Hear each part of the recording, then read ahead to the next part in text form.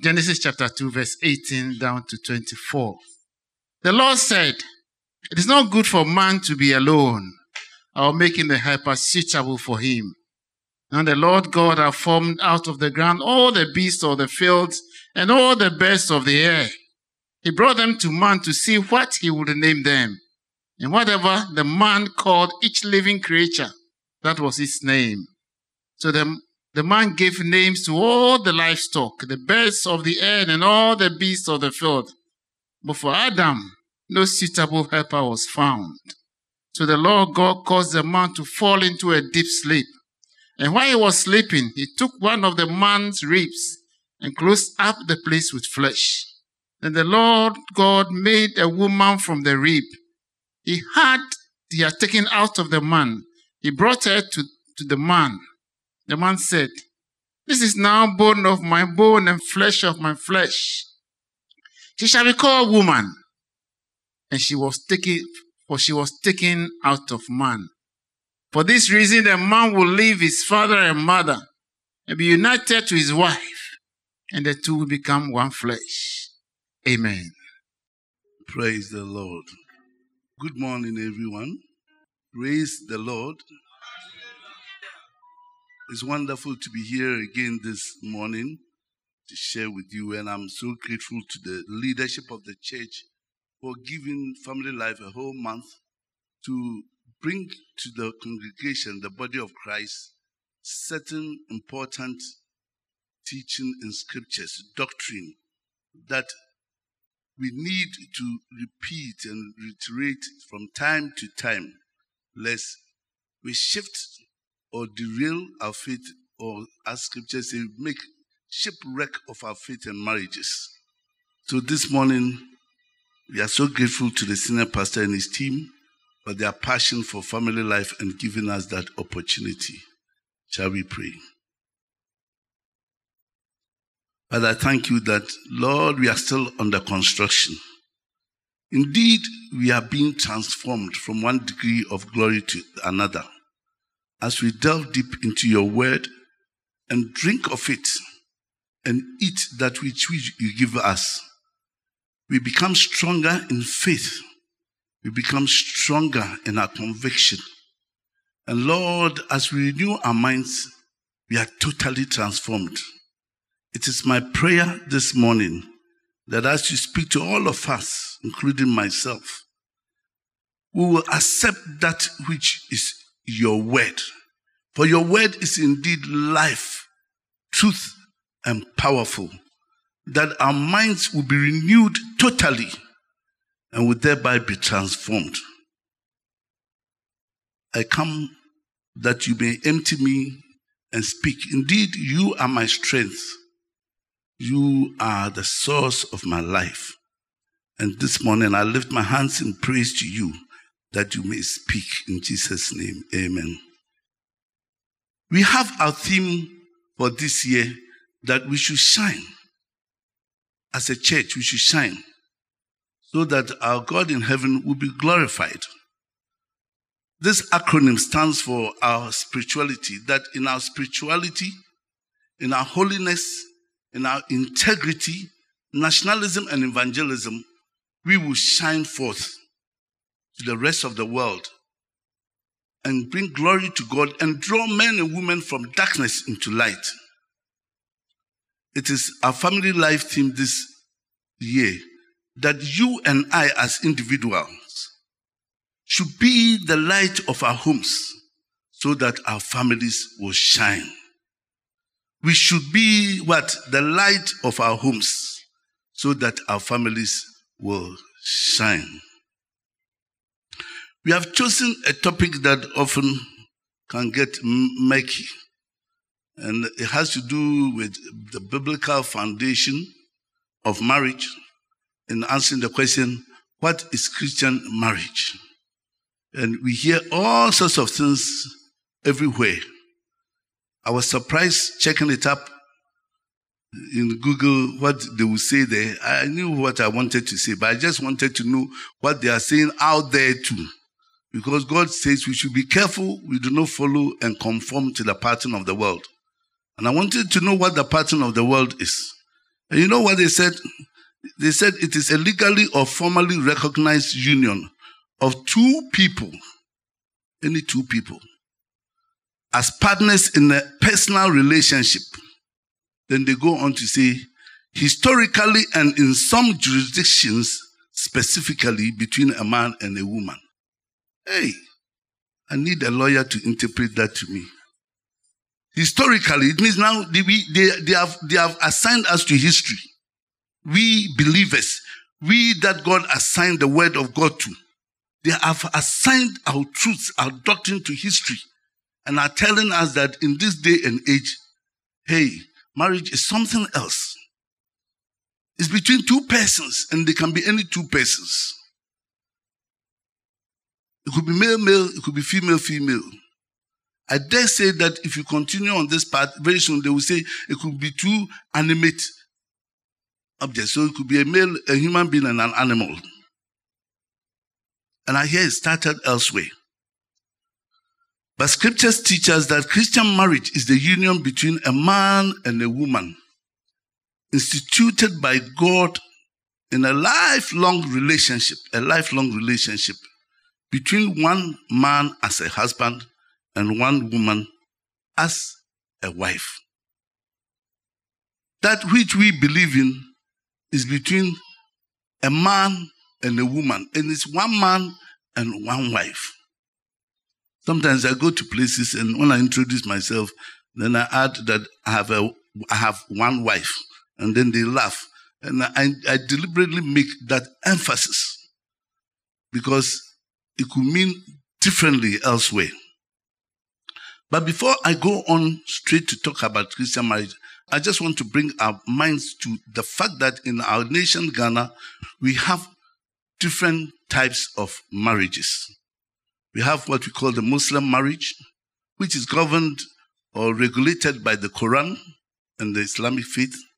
And then we have the traditional or customary marriage, which is governed by the custom, more especially the custom of the wife, the woman.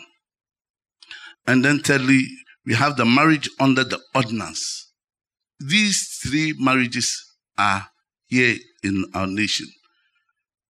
And oftentimes there's this confusion between us Christians who also are born into a certain culture and tradition, where we wonder whether our Christian faith contradicts our culture or our culture contradicts our faith. I only say that let God be true and let man be the liar. If anything in our culture or tradition is contradictory to the faith, then as Christians, we ought to put it away.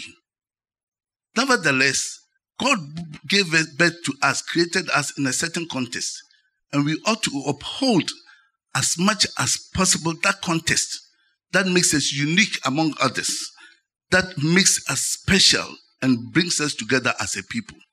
So there's some part of our traditions and culture that are wonderful, and you look through scripture, you see a number of times the cultures of people being displayed in ceremonies and still in worship to God. So I will go on to be mentioning one or two of these things to show where we agree and conform to culture, and also where we part ways. But before we go on to, let me say that Christianity is not a white man's religion. Neither is it a Western religion, as many people speak of. The white people or the Europeans or the Americans or wherever, including the Jews, all received Christianity and at one time struggled to accept it. When Jesus came to the Jews, they did not accept him for who he was. His teachings were strange to them. It did not conform to the traditions that they knew about. So oftentimes, they looked at him and said that this man has come to upset our system. And for that reason, eventually, they planned and got rid of him by crucifying him. So the Western world also struggled. They also practiced witchcraft. They also practiced all sorts of traditions. They burned people on the stakes. And they went a long way, embraced Christianity, adulterated parts of it, and then now they seem to even reject the whole thing totally. These days, it looks as if we Africans are the ambassadors of Christ to the rest of the world. And that is why we should keep hammering on the truth and upholding it, because there are coming the last days where strange doctrine will be preached, and we will be people who have to hold on to the faith. Hold on to the faith so that God will use us in this world. What is biblical Christian marriage? The scriptures give us so many verses. I'm going to run through some of them for us to capture the general mind of God, the teaching of the Bible. All this is go to govern it before I come to do my exposition on it. Number 1, Genesis 1:26 to 28. And Genesis 2:18 downwards, as you just read, makes it clear to everyone that marriage itself is God ordained. It's God who instituted it. It was not an idea of any family or any two lovers or any tradition or any nation or any church. It is God's own idea. Man didn't come to God and tell him, I want a wife, I want a husband. It was God's idea and plan. And he had a purpose. He had something in mind. There was a reason why he designed marriage. There was a goal for it. And so when we pursue this marriage without consideration for what God designed it to be, we are going amiss. I always liken it to somebody who has gone to buy a car and thinking that I have my money and I have chosen to buy this car, so I can use it the way I like it. So you go and buy this Tico, or what do they call it? My car, or one of those things. And then you choose to convey cement blocks or cement bags with it. You agree with me that it's not going to last. It has not been designed to carry that weight. In the same vein, you don't go and get pick up and then you put a couple behind it and say, that is your wedding limousine. They are going to, of course, until death do they part, but they don't want to part so quickly just from the church room. They are going to just topple over the bucket and die. It wasn't designed for human beings to sit at the back there in the bucket. Up to today, some people do not understand that that bucket is not meant for human beings. And they don't even sit in, but they sit at the edge. It's the same way we carry on with our marriages. That we don't seem to be aware of what we should do. And we do something repeatedly, and everybody goes along with it, and we think it's normal. Scripture says it's divinely instituted. So we don't seek wisdom from any God or ancestor or any source for how it should be done except the scriptures. And then in Genesis 5:1-2, and also in Genesis 1:26, as you read, God made us male and female and said, be fruitful, go and multiply. The idea of marriage is for between male and female. It's just so clear. And we don't have to even read before. Nature itself tells us naturally, as we observe, that it's only male and female who should come together as one in love. It doesn't work. So you can just go and do any surgery, but can you lay eggs if you are a woman a man who has made yourself a woman? Can they ovulate, doctor? They can't. They can put a baby inside you and then do CS and take it out. But you cannot ovulate. You are not a woman. And the person who has made herself a man too cannot produce sperms. So you are not a man. Those two things are basic to define who a man and a woman is. So you can go and put anything to hang in between, your legs. It does not change who you are. It does not change God's original design and plan. As we often do, we do with cars.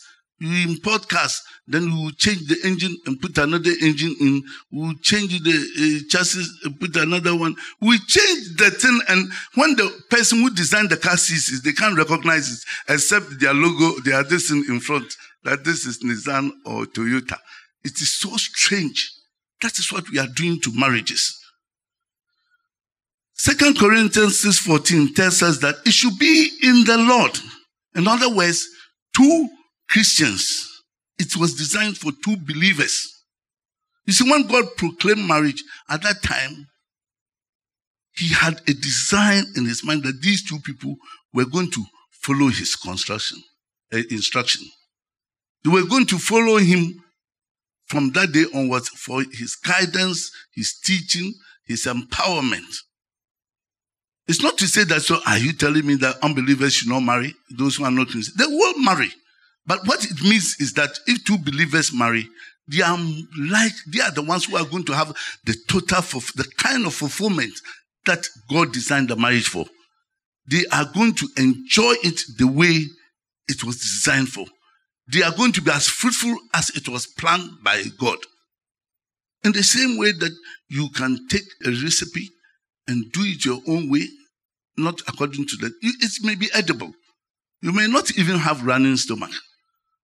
But it's never going to taste like the original.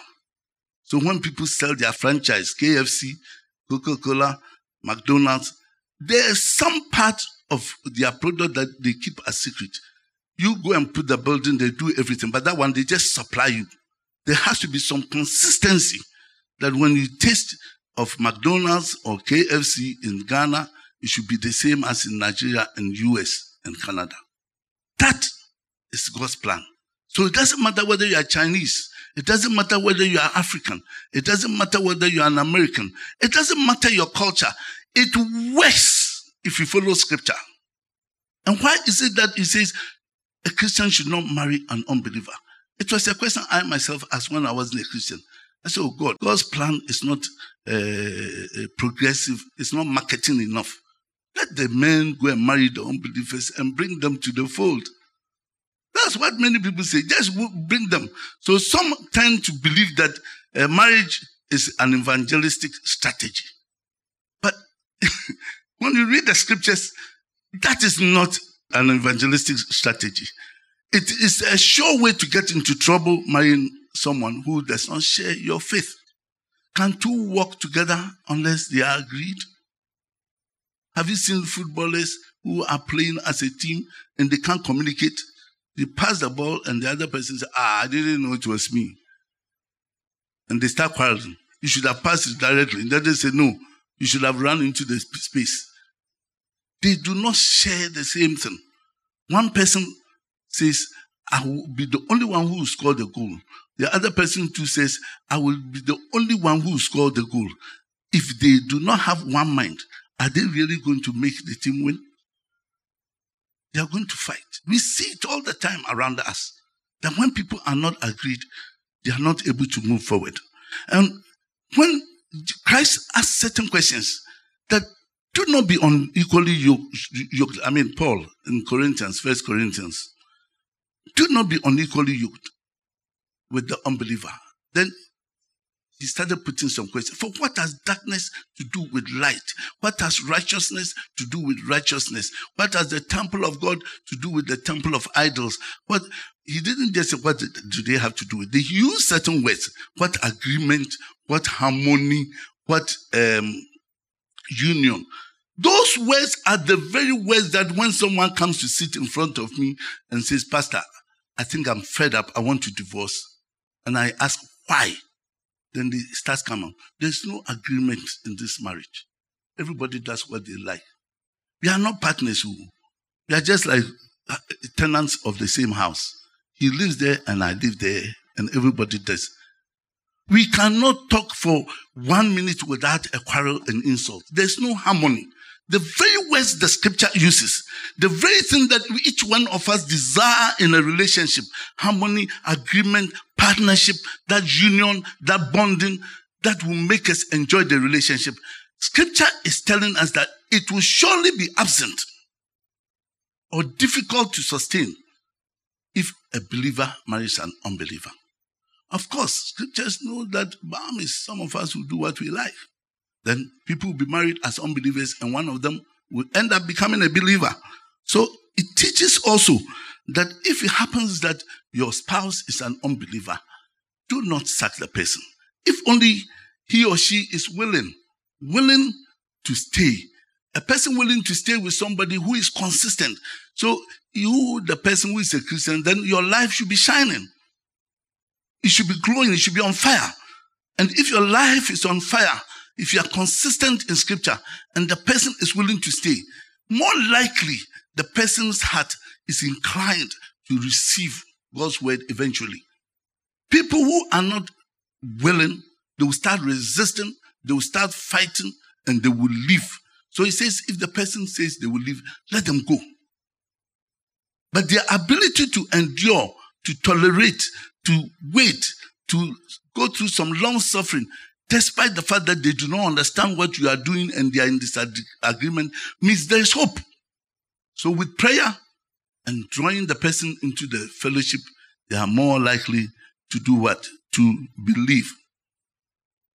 So that is it. But for those who are yet to marry, it is a no-go area. And at the end of that passage, Christ says that, so come out of them. Come out, that I may bless you. So you see, the full blessings of marriage are not received when we have this kind of union. And many come to testify after years of marriage. Pastor, I know I made a mistake. I know he's an unbeliever. But at the time they were marrying, they thought they were so sure they were two Christians. So the scripture says that.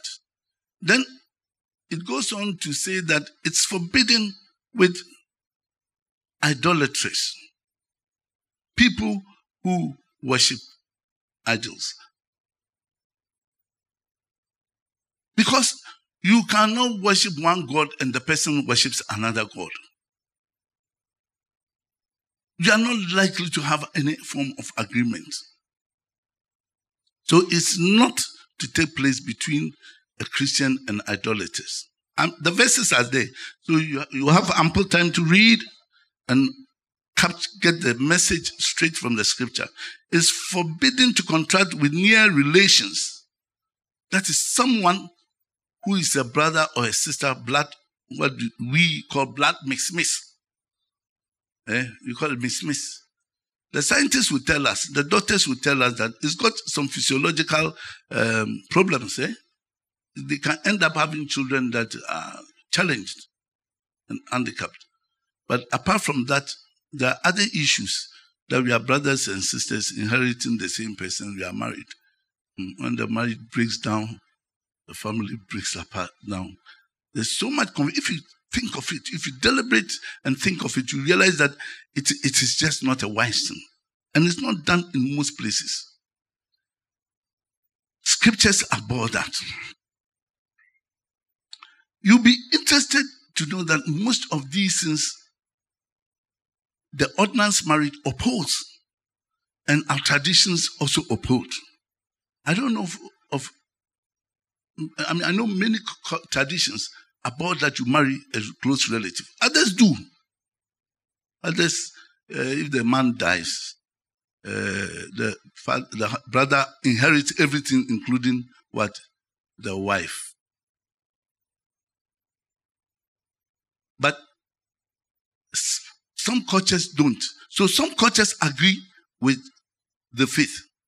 But the ordinance agrees that the law of the land, that's Cap 127. That ordinance is, they call it Cap 127.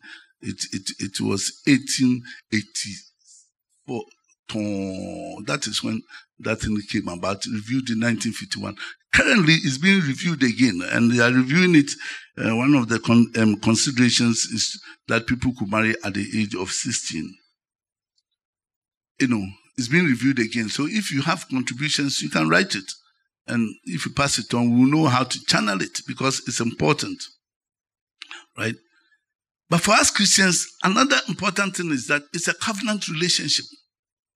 It's not a contract agreement where if one person breaches the contract, then you abrogate the contract and say that, well, I told you that I like soup without pepper. Now you put pepper in, so from today onwards. In fact, I even gave you a chance, 1 to 3 times. Thrice have you given me pepper soup and I've had running stomach. So it's over. And then you take your phone and text 3 times. I divorce you, I divorce you, I divorce you. As a master. Oh, people do it elsewhere. Oh, you haven't heard. Oh, the Islamic faith, you can test 3 times. If you say it 3 times, I divorce you, I divorce you, I divorce you. That is it. It's gone. You are done. So when you see that he starts, I divorce you, quickly put some meat pie or something in the mouth to hold his tongue in place before he goes too far. That is it. A covenant relationship is one that is unconditional love. I'm not agreeing to marry you for what I will get from you. And you are not marrying me for what you will gain from me. I'm marrying you because I have made a commitment. I have made a commitment to love you, to hold you, to keep you, to cherish you, to nurture you, for in sickness or in health, in riches or poverty, forsaking all others until death do us part. It's a covenant. And the scriptures teaches us in Ephesians 5 that our marriages should be likened to the relationship between Jesus and his church. Because Jesus is described as the bridegroom and the church is the bride. He says a man should love his wife as Christ loved the church. And we see the example there that Christ loved us unconditionally. If there was any condition, none of us would be here as Christians because he would never have gone to the cross. For all the things that we did, for the embarrassment, for the betrayal, for the denial, for the abuse, for everything that we did wrong against him, he still looked down on us and said, Father, forgive them. Forgive them. They know not what they do. That is what marriage is about. It's a big challenge. It's not easy to do. So the man loves the wife unconditionally as Christ loved the church. And the woman submits to the man, her own husband, not all men, as some cultures show. Her own husband. In the Lord, even there's a condition. So it is in the Lord that she submits, not in any crazy ideas, excuse my language. Because if the person is espousing something that is unbiblical, please don't be like Sapphira, who loves her husband so much that they agree even unto death. Some agreements, you say, when two cannot go anywhere unless they agreed. But some agreements, where you are going to, you should watch. So it's in the Lord. So the woman has every good reason to say, no, this one, scripture admonishes us to refrain from such acts. It is important for us to understand that because sometimes we have run this submission thing to a certain level that is crazy. Even forgetting that the verse 21 says, submit one to another as because of the reverence you have for Christ. For me, when they talk about submission, for us men, it is even more challenging. Because our submissiveness should be like that of Christ, who in Philippians 2:6 downwards says that even though he himself was in the very nature God, he did not consider it a thing to be grasped, but he laid aside his power and glory, his ability to change stones to bread. He decided, I'm not going to do it. His ability to fly for him to be caught by angels. He said, no, I'm not going to take advantage of this. This is not why God gave me this. Some of these miracles are for unbelievers to believe, not for me to show off. So his power and glory, the many times you could have moved. He told Peter, why are you cutting somebody? You think I can't defend myself? I don't need vigilante to defend me. When I call my angels in heaven and they come down, they are in trouble. But that's not what I'm here for, to show off my strength and power. He put it aside and came in the form of man. And being found in the likeness of man, he humbled himself even unto death on the cross. It is for that reason that at the mention of the name of Jesus, every knee in heaven, on earth, and beneath the earth bows. So for us men, if you are going to love like Christ, it means we should be as humble as Christ going through this process. That when they mention us, then our wives say, oh, my Lord is coming. Because they know what sacrifice you have made. Someone said to the woman, if your husband tells you to throw yourself into Abubuloshigota, do it. Because the scripture says you should do it in everything for the sake of those who don't know Abubuloshigota. It's nothing to write home about. A gutter that might be very filthy, smelly. Say, do it, because the Lord says you should submit in everything. But you, the man who said that, according to scripture, throw yourself in first and make sure that nothing from that gutter touches the woman. Nothing, not a drop, nothing should touch the woman. She should not come out with even a smell on her, because you are supposed to offer her to yourself radiant, a radiant offering with fragrance to yourself. Oh, God is gracious. He didn't even say, do it for me. Say to yourself. And something we can benefit from and enjoy, we are not working at it. So it's important to understand this covenant matter. You can delve into it more another time. It's an unconditional kind of love. So this question of, oh, he stopped doing this, so I can't marry again. She stopped doing that, so I can't marry again. She stopped cooking, I can't marry. Before you got married, who was cooking? Who was cooking for? For years, I was cooking for myself. So if it happens that, and it shouldn't even happen. Sometimes you should just go and do it and do the things that you like and encourage your wife to like what you like. But if you do it, what's the big deal? So she stopped cooking, so the marriage should end. It's not good enough. You have to go to the root cause of why she has stopped cooking. Maybe you said something, maybe you've done something like that to heal rather than to become legalistic about it. Let's move on. For that point was important. That's why I belabored on it a bit. It's also expressed by joining together. It is not done in kwana. You don't go and hide and do it. It's public. I often hear people telling me, oh, Pastor Abidi, I don't want my wedding. I don't want people to come. I just want 5 people. I said, oh, yeah, you can come and invite, bring 3 people to come and sign. But as for the people who will come, I can't tell. I said, no, I don't want people to come there. I said, the law says it should be a public thing. You cannot refuse anybody to witness your marriage. You can refuse people to your reception. You get the difference?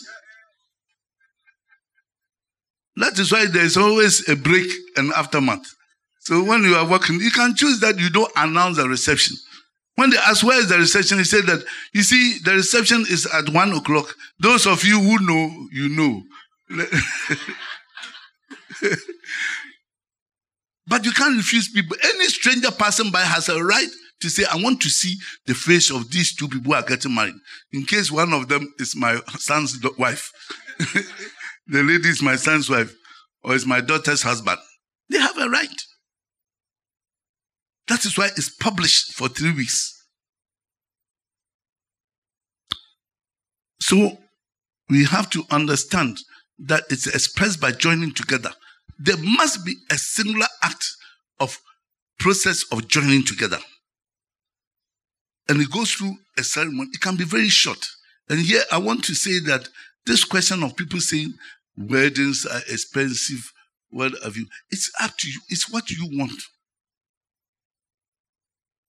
You can come here. People come with 2 witnesses here, 2 witnesses. They come to the office and sign. If you choose to make your wedding a memorable thing in another form, it's your choice. It's just your choice. There are festivities in scripture that you see that it was great, it was elaborate, it was beautiful. some of the other ceremonies were brief and short. It is simply your choice. It is not an imposition by anyone. It is only the traditional marriage that when you go, they give you a list.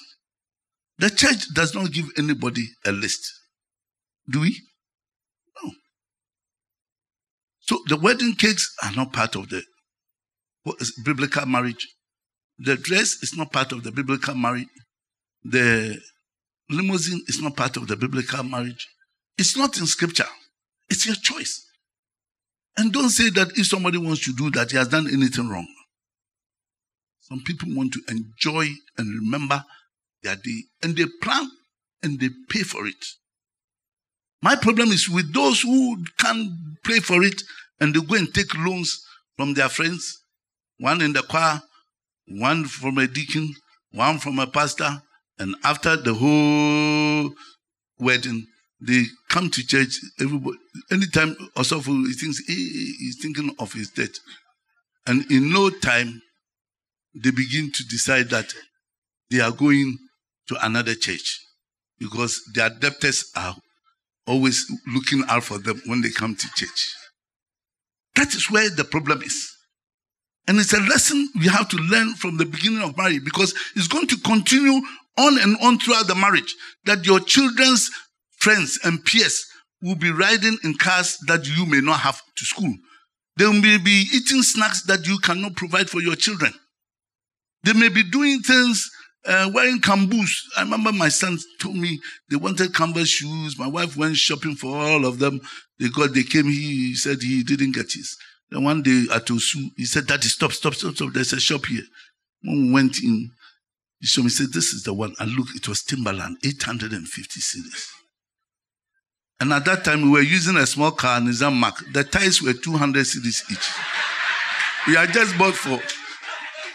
So when I got back into Nana, the shoes are nice. I myself, I wish I had some. But if I buy them for you and you put your feet and it will go zoom and take you to Richard School, then I know it's worth it. Then he started laughing. He gave up on it. And I showed him. I deliberately stopped by a vulcanizer and asked for a size cost of a tie. And when they told him, I said, did you hear that? He appreciated it. We have to be truthful to our children. That it doesn't make you less of a human being. Live within your means. One day you may be able to afford it. Your daddy couldn't afford it. But you may be able to afford it for your children. And it is not wrong if you can afford something good for your children. It is not wrong. So it's important for us to make the wedding holy. Make it something that it satisfies the couple, not other parties, stakeholders, who later on will come and manipulate because he who pays the piper calls for the tune. It should be their own burden, their choice. And they should do it in a way that it should be memorable. So that when one day one of them packs, their Ghana must go back. Then the other looks at the wedding pictures, remembers and says, no, we can't let go. We can't let go. It was such a wonderful day. It was a beautiful occasion. We had something together, something good. We can't let this thing go. Let's work at it. So it's up to them. It should be holy and honorable. When it says it should be holy and honorable, it requires all of us to respect the relationship. It requires the couple themselves to honor the relationship, not to abuse it spiritually or through fornication, infidelity, and that kind of thing. Please, when people marry, especially when they are young, because you'll be chatting and hugging and doing those things, when you find a young couple, don't go and just smack the back of the lady like your sister or your small sister. That is somebody's wife. Sometimes I see newly married there, and then the young man is there, and some girls have crowded on around him. They are doing something on the internet or something, and then this person, they say, hey, this is somebody's husband, do you know that? Then they will laugh. But I'm telling them something really serious. That is somebody's husband. You have to start respecting it at that early age. that is somebody's husband. If people start touching your husband in a certain form, a certain way, you will not be happy about it. It should be holy. It should be honorable. Somebody's marriage almost broke up because when the wife's brothers come to visit, they go and sit on their marital bed and watch TV. And the man talk. The woman did not do it. He was angry. But I begged him to consider, why is the TV in the bedroom? So we are developing the house, but we haven't got space elsewhere. And I said, then please, you try and make provision. If it's movable, when they come around, move it. Because you yourself agree, you don't want them lying on your matrimonial bed. Sometimes with wisdom, we'll be able to conduct our affairs and help others also honor our marriages.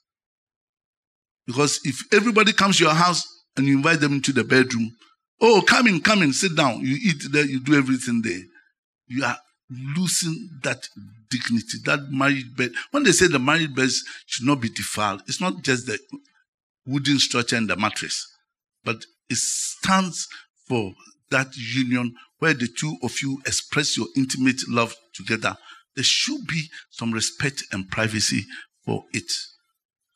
More so because it is God who has put it together. It is indissoluble. You cannot dissolve it during the joint lives of the two parties. He says it's until death do us part. This is a bit difficult for people. So what are you talking about? Do you know the statistics? It's going on everywhere. It's happening. Look, this guy, your hair is gray. Obviously, you have come from ancient history. As for marriage, in fact, some of our songs says that if you are afraid of breaking your marriage, then you are not going to have a good marriage. It's like you must threaten the partner that I will leave you, then they will stay there. If you do this again, you come and find me in the house. So then we begin to think about it. But that is not so. God designed it to last until we part. In the same way that you and I agreed that we want Jesus to hold on to us and stay with us until we die. Is there anybody here who thinks Jesus should depart from him, should give him up because he has sinned, he has failed, he has stopped coming to church, he has stopped, he's been doing something wrong? Is there anyone here? Nobody can say that. We are willing and we are grateful and we are so happy that God will constantly look upon us with mercy and look upon us graciously even when we have erred and open his arms and take us back in. It is that marriage that we are talking about. That's the marriage that shines. It's not the one that the statistics is talking about.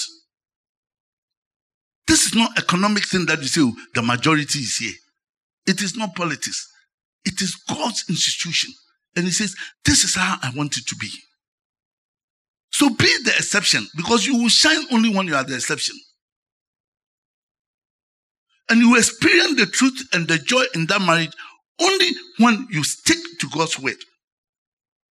I remember my art teacher telling me something. He says, they were doing things in the class and I was somewhere else. And he called me and said, why are you there? I said, I'm trying to find out something. Then he said, that's good. Because if you follow the crowd, you end up where the crowd ends. But if you go your own path, you are likely to discover something the rest of the crowd never discovered. And I've never forgotten about it. Dare to think outside the box. Decide that Christ's way is different. And Jesus himself described it as a narrow path. Straight. It is narrow, but it is straight. It's not crooked. It does not get you confused and going to cul-de-sacs and then potholes. It is straight, but it is narrow. It is narrow so that you don't have room to swing to the left or the right. You set your face like a flint. That is God. We better stick to him. The straight path, and we begin to enjoy the marriage as he designed it to be. So let's not say everybody deserves it. Oh, but the law permits it. That law was made by man. God said that you keep following the traditions of men, the laws of men. You see, when the minister is declaring a man husband and wife, he says this, according to the powers vested in me by the sovereign state of the Republic of Ghana, as a marriage officer and as a minister ordained by the God, I hereby declare you as husband and wife. And what God has put together, let no man put asunder. The man is standing on two legs. One is what? The sovereign state of Ghana. That is the laws in Cap 127. The other is scripture. That which we are talking about now, what the scripture teaches. If you go and marry at the Registrar General, this part does not concern them. They do not care whether you are a Christian and the person is a Muslim. They do not care whether you believe in God or not.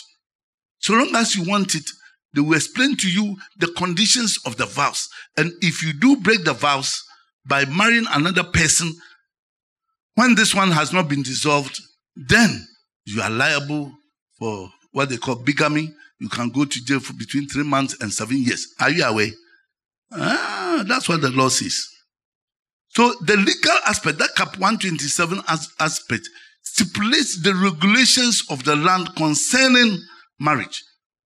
And it talks about age, it talks about the place that you can marry. It's not every place you can marry you.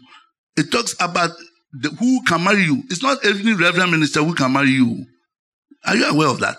It must be licensed and gazetted. It talks about, what do you call it? The day you can marry. You can't marry any day. I used to tell people you can't marry on my birthday because it was Republic Day. Now they've not left. I'm going to the Supreme Court. Don't tell anybody. I probably will end up in the Supreme Court to claim my holiday back. I've enjoyed it all my life, right? But you can't marry on Christmas Day. You can't marry on Easter holiday. What do they call it? You can't marry on that day because they are statutory public holidays. And I know somebody saying, "Oh, Osofo, you are not aware of the facts." I know somebody who married on Christmas Day. He was even a pastor's son or daughter. I know you are going to say that. And truly, you saw the ceremony on the 25th December. But did you see the marriage certificate? Many people who do that, they sign the thing 2 days before or a day before to make it legitimate. If they did really sign it on the 25th of December, it is now void. You see, the most you say, but nobody will get to know. Do you know the person who shouldn't know? The person who shouldn't get to know that is the husband and the wife themselves. Because those two people, the day they want to break the marriage, one of them wants to break. It's so easy. You tell the lawyer, the marriage will be married on the 25th too. Quick solution to their problem. When people are hurting and they're angry and they want to destroy, you'll be amazed how diabolical they can be. The thing that you and them kept a secret all your lives, that we made a mistake and married on statutory public holiday. Let's keep quiet. That day, they want to break the marriage and you say, no, you won't go. You won't go. You won't go. I said, lawyer, don't worry. I'll show you how. That's the day. The very person who you are in the relationship with. But they know. So why do you want to? So they regulate it. The law regulates it. That is why we have the premarital counseling classes on the 2nd of August. Coincidentally, it will happen to be my wedding anniversary. We start the premarital counseling classes all over in Calvary Baptist Church. It's a Monday, a Friday, right? A Monday. And our first day is orientation. We'll make it an open house so that all people, parents, anybody can come, because that is when we talk about these things and you begin to understand. Because sometimes we have the problem with the parents, not even the children. They sit in the class, they come to understand. But somewhere along the line, a parent will come and say, oh, we want the wedding this day because my brother and this are coming from US and we have to have it. They say, madam, then we should have come earlier because we have only 2 weeks. We cannot publish bands 3 times. The law says we should publish it 3 times. He said, it doesn't matter. You publish it too. We like it like that. It's not what you like. It's the law. And that's why I say you should be careful. Because sometimes you have a minister. I've had a head of a church call me aside and say, Osofo, are you saying you can't do? Oh, Osofo, how? So what about those who worship on Saturdays? If the Lord says you should publish it on Sunday. So what about Wednesday prayer meeting? Publish it then. I said, no. The Lord says Sunday before the congregation. So, but 7 day people, what about? I said, I'm not 7 day. So I don't know what they do. And I see clearly in the Lord. Are you getting it? So parents themselves need to know these things. That's why this year we are coming open so that you can ask any questions. So the open forum, I invite all of you here to that open forum on 2nd August when we are doing orientation for as many as want to go through the premarital process. And then you'll be able to understand what the procedures are. Now, let me go on to tell us 3 things that God set out for marriages, the purposes for which He set out marriages. We all know the first one is to replenish the earth. Some people are working very hard at that one. Even before they get married, they started. But you and I all want to live with our father and mother. So why are you doing that to somebody? Then you tell him, your daddy. Who is my daddy? He said, don't worry, one day you will know. Oh, if at your age somebody has been telling you that one day you will know your father, would you have been happy? Sometimes we should be very careful what we do to children. So if you are young, you are not going to get married, think of it. That if it happened to me, I didn't like it. I don't want my child to go through, one day you will know who your father is. So every time he's in the shopping mall and he sees any man whose head shape is like his, he wonders, is this the one? Or I must wait for another who will come. We have to be very careful. The psychological effect of these things on children, their performance in school and all that. And it's somebody's decision that they did it in a flimsy manner. So it's important. Yes, we must replenish the earth within the context of marriage. Even in our tradition, we uphold it, that if you have sex outside marriage, it is an abomination. In our tradition, is that not true? I don't know of any African tradition that they allow that you can just be having sex with my daughter and when you are ready, come and marry her. No. So the marriage, having children, is in the context of marriage. And then you look at the scriptures in Malachi 2, it says in raising up a godly seed, God's real interest is a godly offspring, not just numbers. It's children who become like Him. Because He said, I made you in my image. In my own image did I make you. Go and multiply. Multiply what? How I've made you? How have I made you? In my image. What is God's image like? When He said, what is God like? He's love, He's kind, He's gentle, He's peaceful, He's faithful, He's self-control. Those attributes are what we see in Galatians, talking about the fruits of the Spirit. That is fruit of the Holy Spirit. So He is expecting us to raise children, to grow up and come to know God, disciple them, so that they will in turn be able to bear fruit. Then they are in God's image. That's the multiplication. If I give you tangerine and I say multiply it, and you bring me obuasi anka, you have not multiplied it. You've just gone to bring some other species of orange. I expect you to propagate the seed and come with this same kind. And that is God's thought that will bring Him a godly offspring. And our marriages should illustrate Christ's union to the world. It is also for man's happiness. It's important. When they say man, everybody thinks of males. In fact, Adam does not mean male. You read Genesis 2, 5, 1 and 2. It says, and God made the male and female, that genealogy. And it says, and He called them Adam. When you look at down, every time you see Adam in your Bible, you see asterisk. Look at the footnote. It says a Hebrew word, the Hebrew word for what? Mankind, humankind. That's the meaning of Adam. So a woman is not an afterthought to God. The woman was right there created. God didn't breathe His Spirit again after breathing into Adam.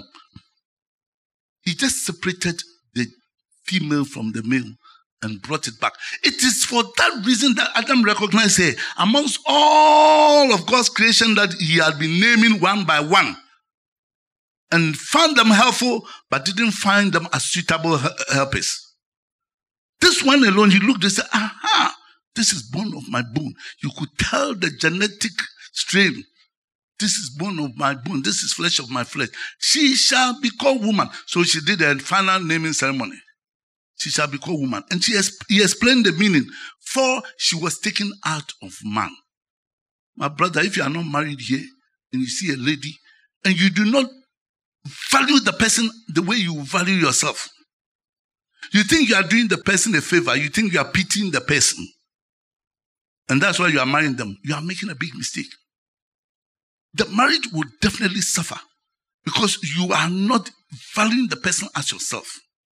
So that scripture in Ephesians 5 that you love your wife as yourself, it talks about cherish, cleaning, washing the wife with water and the word and all that. At the end, what does he say? He said that, so for no one hates his own body. You get it? So that's the consistency of scripture.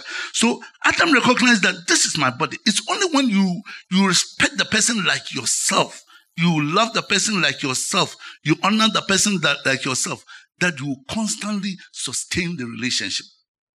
Sometimes you can see clearly.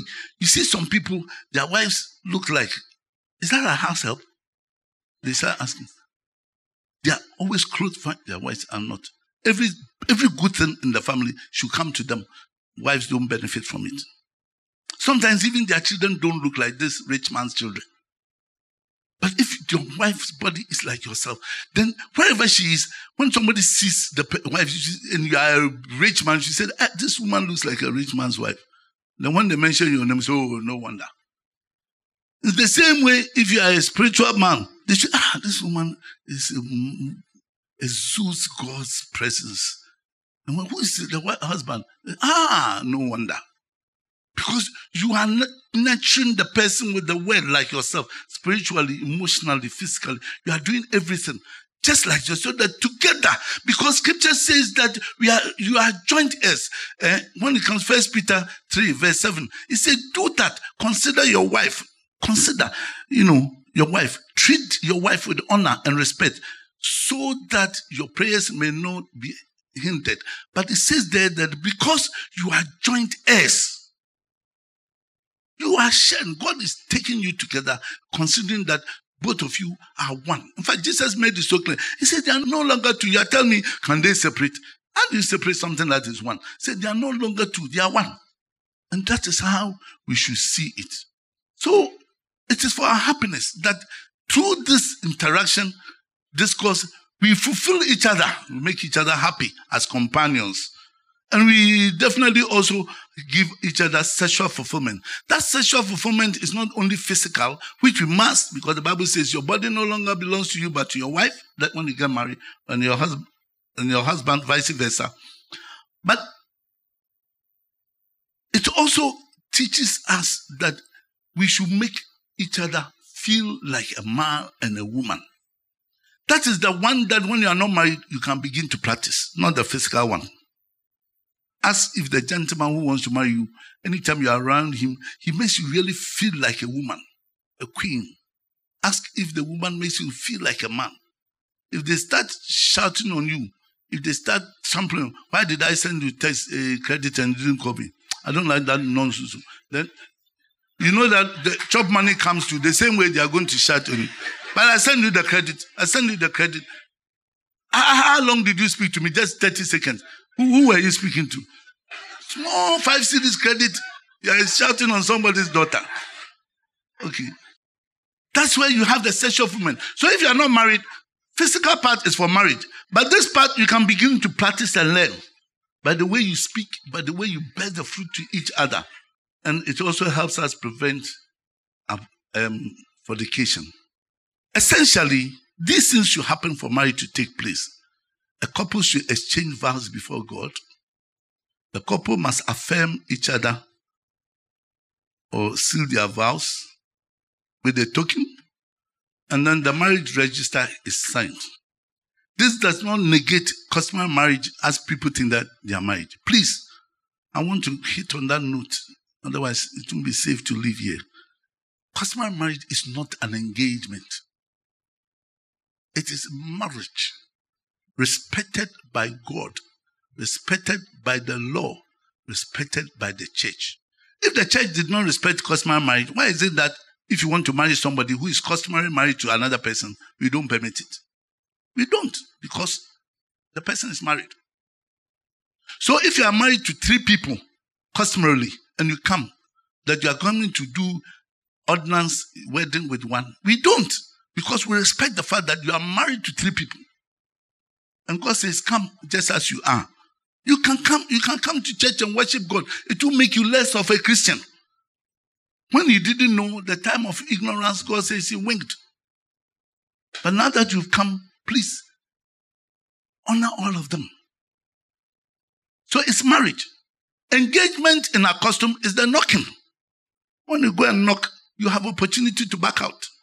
Because you are now finding out if I can take this man or this woman. And they'll say, okay, we'll give you time. We'll give us time. Come back for two weeks for an answer. And they go and do investigation and say, okay, we have agreed. When are you going to come? Here's a list. Then you also say, okay, I'm going to prepare. Give me 3 months. So that time you are betrothed, but you are not married. And during that time, the family will respect the fact that they won't allow some boy to go on a weekend with a girl that you have come to knock and ask their hands for. If they do that, you can go to the chief traditionally and tell the chief that the people have abused your rights.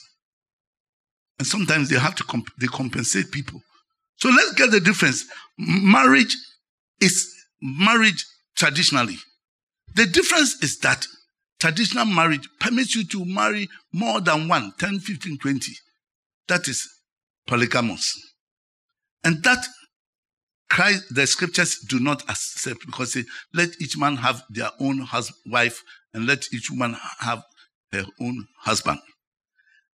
That is also accepted under the ordinance law, that 1 man, 1 wife. That is why the Registrar General permits the church to officiate marriages on its behalf, because the ingredients of the ordinance law are all captured in the scriptures.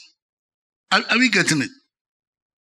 But then the Christians, okay, then what's wrong? I can go to the Registrar General and just sign. Why is it that this church, I don't know. You can do that. But let me tell you what will happen. Somebody did that. I explained and explained. They said, okay, Pastor, you know what? We are going to have it in an open garden. I said, that place is not registered. He said, it doesn't matter. We like it. So we'll bring the Registrar General. And I said, okay, if that's your choice. He said, but I want you to be there to do the ceremony. I said, I can do it, but I won't be the one who will be officiating. He said, no, we want you to go to capture it with the video. He said, I can do that, but I won't be the one who will be conducting your vows. He said, it doesn't matter. They went ahead. The Registrar General was there. When we finished, and they went through exchanging the vows like everybody does, and all of it was captured, then the Registrar General called, have you finished? I said, yes. He said, come. Then he took them to the table. He said, I heard, when if you agree, say it after me. So they said vows. Those are the vows that are being captured in the register as law. The one this man was conducting. Of course, God will hear them when I prayed with them that they indeed want to marry. But when the man finished, he gave them the certificate. 2 weeks after the honeymoon, they came, oh, Pastor, why? Why what? Say, our certificate, the man who signed it is a Muslim. I said, the Registrar General, they are public servants. They are not Christians. So many people work there. Oh, Pastor, you didn't explain it like that to me. So sometimes that's why I talk plain to you. I've tried to explain. Still they say you don't explain it enough. They say still you don't explain it enough. Please, it's important that we go through that process in order to be able to do it. Scripture finally says that if you want to marry, you must be independent of everybody. And then you cleave to your wife, and the 2 of you shall become one. So there are 3 things you do. You live, you cleave, and you become one flesh. All I will say about that is that if you are a mango fruit on a mango tree, you remain a mango fruit until the day that you are detached, you fall on the soil, you drink of your own rain, you bask in your own God's sunshine, you germinate and become a tree. Then you also become a tree. So long as you are not detached, you will never become a mango tree. A word to the wise is in the north. Father, I thank you for the little you have shared this morning. But I know your Holy Spirit you send us will lead us into all truths, will convict us of what is right and wrong. You comfort us. You encourage us. You be the one who will counsel us. Continue your work in your people and all of us to bring glory into your name and make us also be the light and shine, O Lord, that our families will become a shining example to the world. Amen.